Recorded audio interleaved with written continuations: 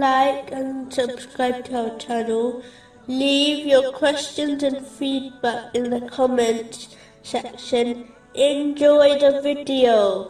Continuing from the last podcast, which was discussing chapter 6, verse 150. And do not follow the desires of those who deny our verses, and those who do not believe in the hereafter, while they equate others with their Lord.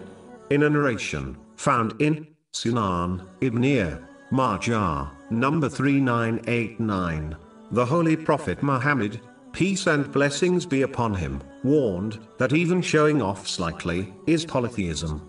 This is a minor type of polytheism, which does not cause one to lose their faith, only the reward for their action, as they acted for the sake of pleasing people when they should have acted to please Allah, the Exalted. These people will be told on Judgment Day to seek their reward from those they acted for, which will not be possible. This has been warned in a narration found in Jami Tirmizi, number 3154. If the devil cannot prevent one from performing righteous deeds, he will attempt to corrupt their intention, thereby destroying their reward.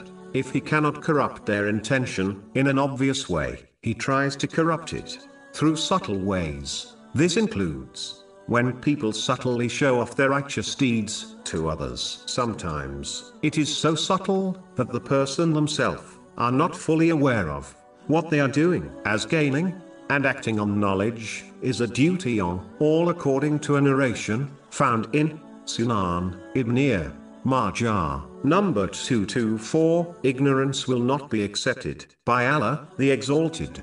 Subtly showing off often occurs through one's speech. For example, a Muslim might inform others they are fasting, even though no one directly asked them if they were fasting, or when they recite the Holy Quran loudly from memory in front of others, thereby showing others they have memorized the Holy Quran. Even criticizing oneself publicly can be considered showing off one's humility to others. To conclude, showing off subtly destroys one's reward and must be avoided in order to safeguard one's righteous deeds. This is only possible by learning and acting on Islamic knowledge, such as how to safeguard one's speech,